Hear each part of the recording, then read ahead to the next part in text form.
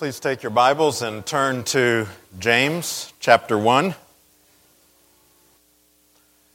Praise ensemble singing, I am weak, but thou art strong. You ever feel that way? At least about the weakness part. You face a temptation, and it seems like everywhere you turn is that same temptation. One that you struggle with. Everywhere you look. Everyone you talk to. Maybe it was yesterday or last night. Maybe it'll be tonight, tomorrow. And you know it.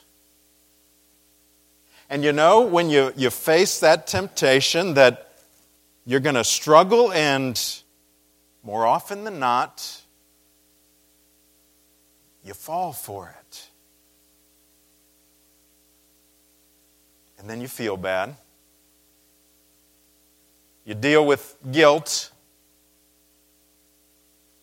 And then maybe somewhere in your mind, you say, God, I prayed the Lord's Prayer. I asked you not to lead me into temptation. And here I am again. God, I ask you to take away that desire.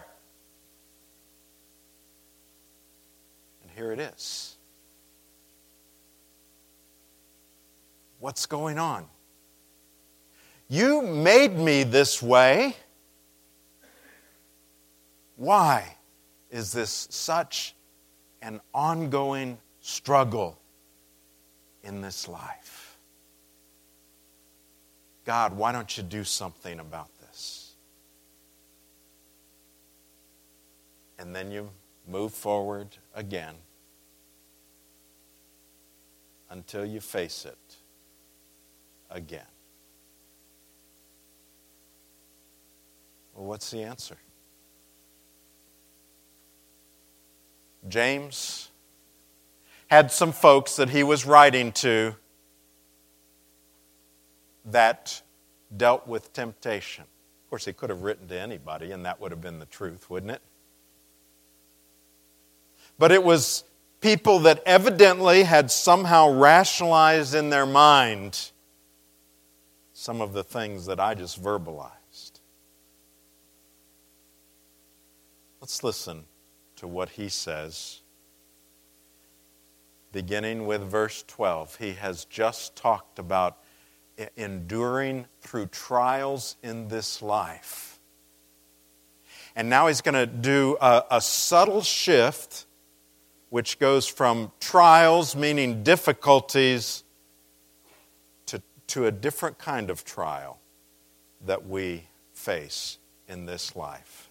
James 1:12, blessed is the man who remains steadfast under trial. For when he has stood the test, he will receive the crown of life, which God has promised to those who love him. Let no one say when he's tempted, I'm being tempted by God.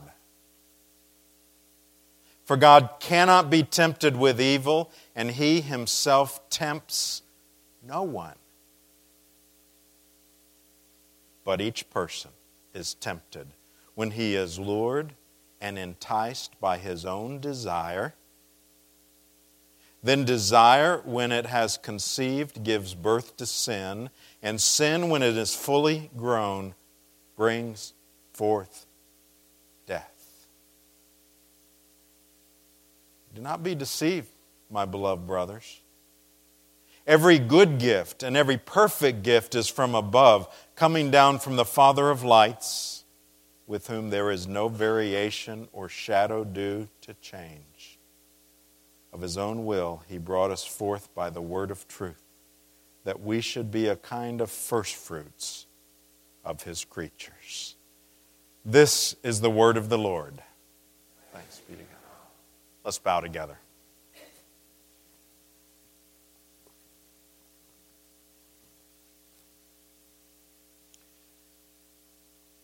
Lord, will you help us as we look at this real life issue? One that we face, or at least we ought to face. Help us to know, Lord, just what the cross means here. What the work of Jesus on that cross means to us. And we ask for this in Jesus' name. Amen. Well, let's jump into it. We've introduced ourselves to it. What's the issue at stake here? We need to know, first of all, be reminded who he was talking to. If you remember, when introducing the book of James, we saw that it was to the 12 tribes of the dispersion. These were Jewish Christians that were dispersed among many cities, various regions, and so on. And that's who he was speaking to in this case. Now, what's the issue here? Well, we have to play a little game show quiz here. We've got to do Jeopardy because we've got the answer, and we've got to figure out what the question he was addressing was here. He says in verse 13, the first part, "Let no one say when he is tempted, I'm being tempted by God." Now, evidently, if we work our way back from him saying, "Don't any of you out there be saying this," evidently someone was saying that. He didn't just pull it out of the air. When I undergo temptation, it's God who's tempted. I'm being tempted by God. And James says, don't be saying that. Now, how could anyone even come to that kind of a conclusion? What would be their process of thinking, their reasoning? Well, like I said earlier, they might say, well, God made me this way. This is just how God made me. And so He's the one that's responsible. He didn't have to make me with that weakness or that tendency. God could have made me any way He wanted, but He made me just like I am. Or they could say, if God's in control, then He must be in control of sin. And if He's in control of sin, then ultimately who's responsible here? You see how one can work their reasoning? They might even say, even in what we call the Lord's Prayer, Jesus said, pray that God will not lead you into temptation. So if that's an issue, then obviously God leads into temptation. So He is the tempter. James is saying, in all those presumptions, in all of those conclusions, you've made a mistake. You can't be saying that. Now, why does James say that? It seems like we can see how one could reason in that way. And maybe some of those things have even crossed your mind from time to time. Well, James says there are certain things we know for sure about God. Let's take a look at those. In verse 13 he says, let no one say when he is tempted, I am being tempted by God. Here's why. For God cannot be tempted with evil, and He Himself tempts no one. Now, the word here, tempt, is not the same as the word for trials. Some of your versions may interchange those words. but there's a nuance, but it's major. Because it's not just going through difficulties. That's not what this is speaking of. It is talking about being tempted to sin. And he says, here's what we can know about him, that God can't be tempted by evil, and he doesn't tempt anyone. See, we got to get away from any kind of a picture someone may have of God where you've got, well, God, and inside of God there's good God, and then there's evil God, and it's just kind of two sides of the same God. James says, no way. No. That is not the case. And he gives us evidence. Verse 17. That God gives only good to us. Every good gift and every perfect gift is from above, coming down from the Father of lights, with whom there's no variation or shadow due to change. James is making it clear here. He's saying that this whole idea that God tempts one to evil, or that there's an evil aspect of God, or something like that, or that he means evil towards us, it is so far from the God that the Bible is talking of, that the truth is that every good gift and perfect things are the ones that come from him. Who would ever put evil in that category? So if you're going to believe that every good and every perfect gift comes from God, then it rules out over here. Oh, but then there's that temptation thing that he does to us sometime. We need to know, and at some point we may need to step out on faith, that even something that looks like it's evil coming towards us, when it comes from God, it is good. Now, we may perceive it as evil,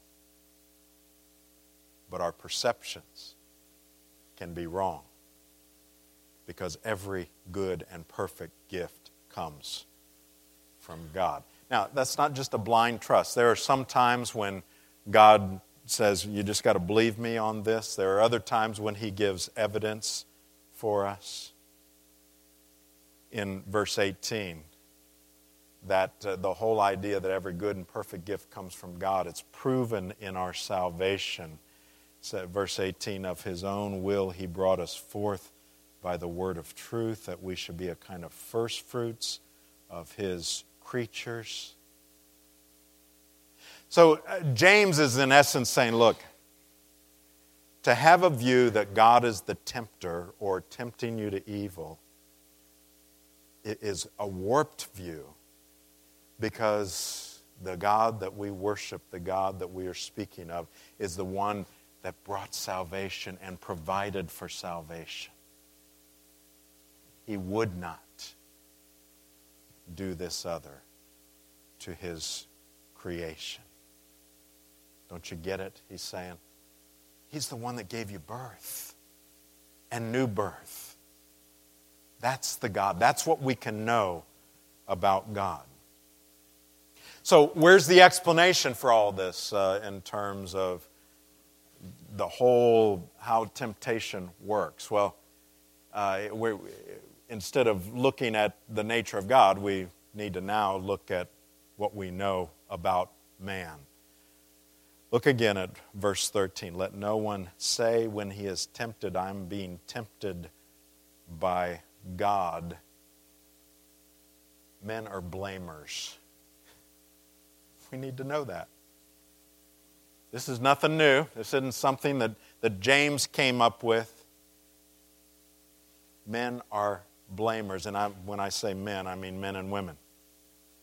And all you got to do is go back to the garden. Remember what happened? We see Adam and Eve in communion with God. God says, okay, there's this one thing that you are not to do. And though they had this perfect communion and fellowship with him, they chose to do that one thing that he said don't do. And so then what? Well, God confronts Adam. Genesis 3. This is classic blame game by our original parents here. God says, "Have you eaten of the tree of which I commanded you not to eat?" The man said, "The woman you gave to me, be with me. She gave me fruit of the tree, and I ate." It's her fault. It's her fault. Then the Lord God said to the woman, "What is this that you have done?" The woman said, "The serpent deceived me, and I ate." Eve blames the serpent. You almost expect, don't you, for the serpent to say, well, and there'd be somebody else that he would blame at this point. But it seems that, the serpent showed some integrity there, He said, yeah, it was me, all right. So you've got Adam blaming Eve, but even more than that, Adam blamed God himself. Do you notice what he said? The woman who, by the way, you gave me,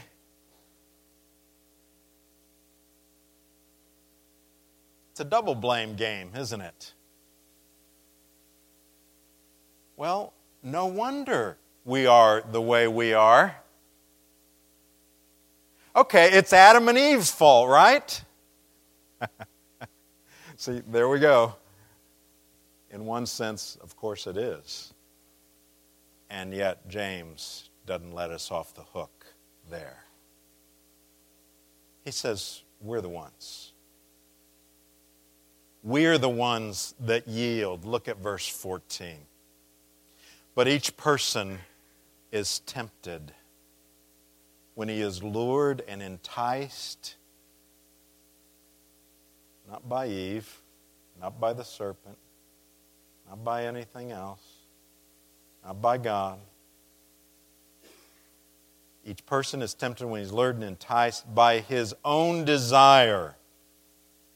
Then desire, when it has conceived, gives birth to sin. Sin, when it is fully grown, brings forth death. Now, these verses give it to us virtually in three stages. You've got stage one. I go to the store, I see something that I want. And I think to myself, I would like that, but I can't afford that. No harm done. No problem.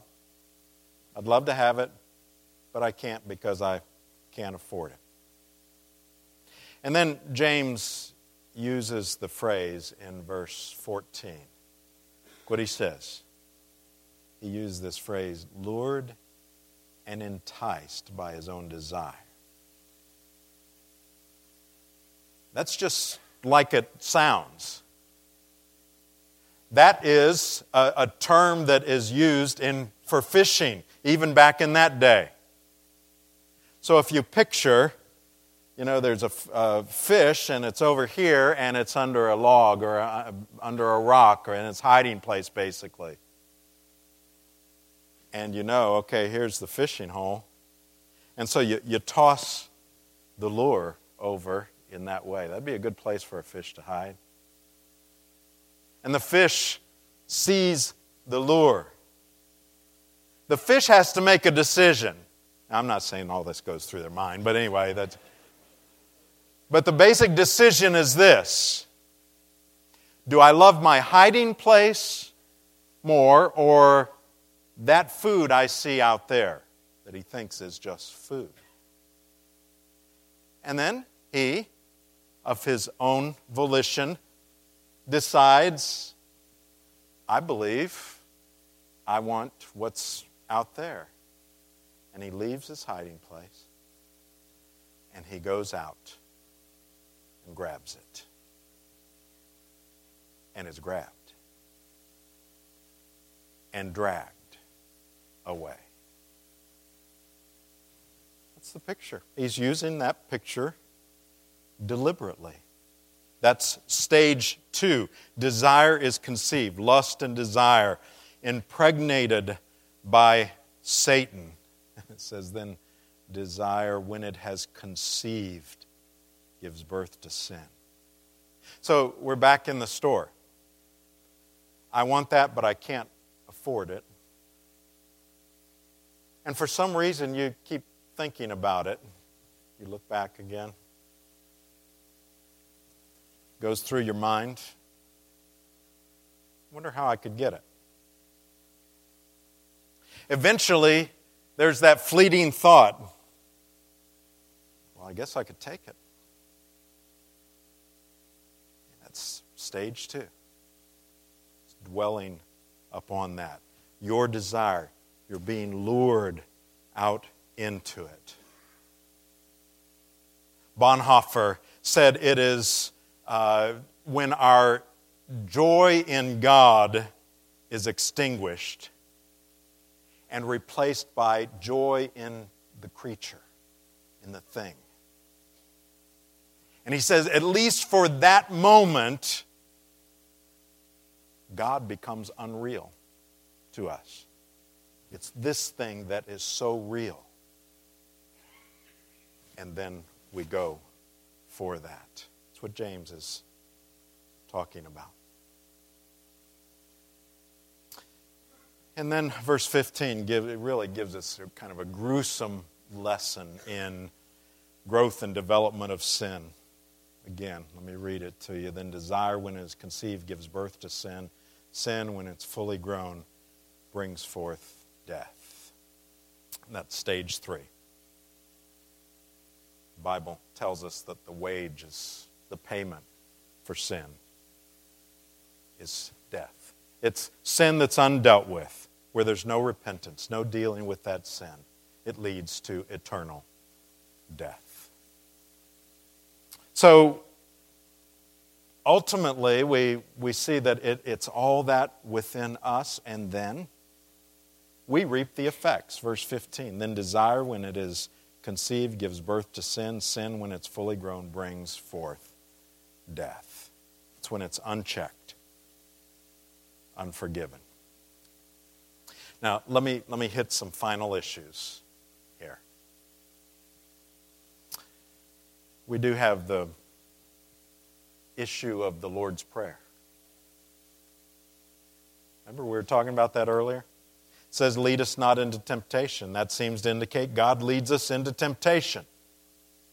God is sovereign. He is in control. And there are times when He will lead us in such a way that we will be exposed to temptation. Now, that doesn't mean that it's God's fault when we sin. He's not the tempter. But we see, for instance, places in Scripture, Job, David, Bathsheba, Jesus. Jesus being led out into temptation. But even that for a reason. Even that for the glory of God. Being led into a battle. In permitting us to be in the presence of temptation. He is still not the one that tempts us. Satan is. We deal with, as Luther said, the world, the flesh, and the devil. As long as we're in this life. In fact, God uses Satan's actions for good. Think of Jesus dealing with temptation. He showed us how temptation ought to be dealt with. He overcame it. He had to, in essence, deal with this temptation and overcome that temptation in the wilderness to show that He was fully human and that it was real temptation. It was not imaginary. It was not a spiritual thing. It was not hypothetical. He dealt with temptation. He faced it, and with the very Word of God, He dealt with it. Even in those times, God uses for His glory. And then we need to hear from Paul, who said this. 1 Corinthians 10:13. No temptation has overtaken you that is not common to man. There are those moments where you may feel like it is. Where you may feel like, well, man, this is worse than anybody has to deal with. Why am I having to deal with this? And Paul, under the inspiration of the Holy Spirit, says, no, this is something that is common to man, meaning that others have and do face whatever you're facing. But here's what he goes on to say. God is faithful.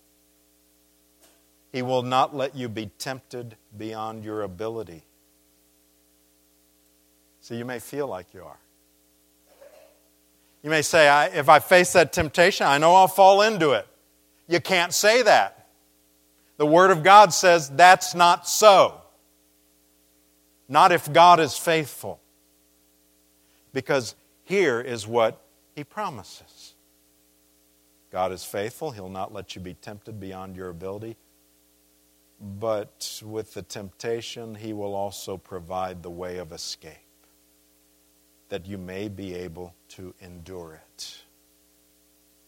You see, you can't use the excuse, I didn't have any choice. Sin was my only choice.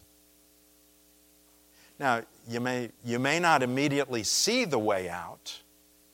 That's why elsewhere in this same chapter in James it talks about, if anyone lacks wisdom, let him ask.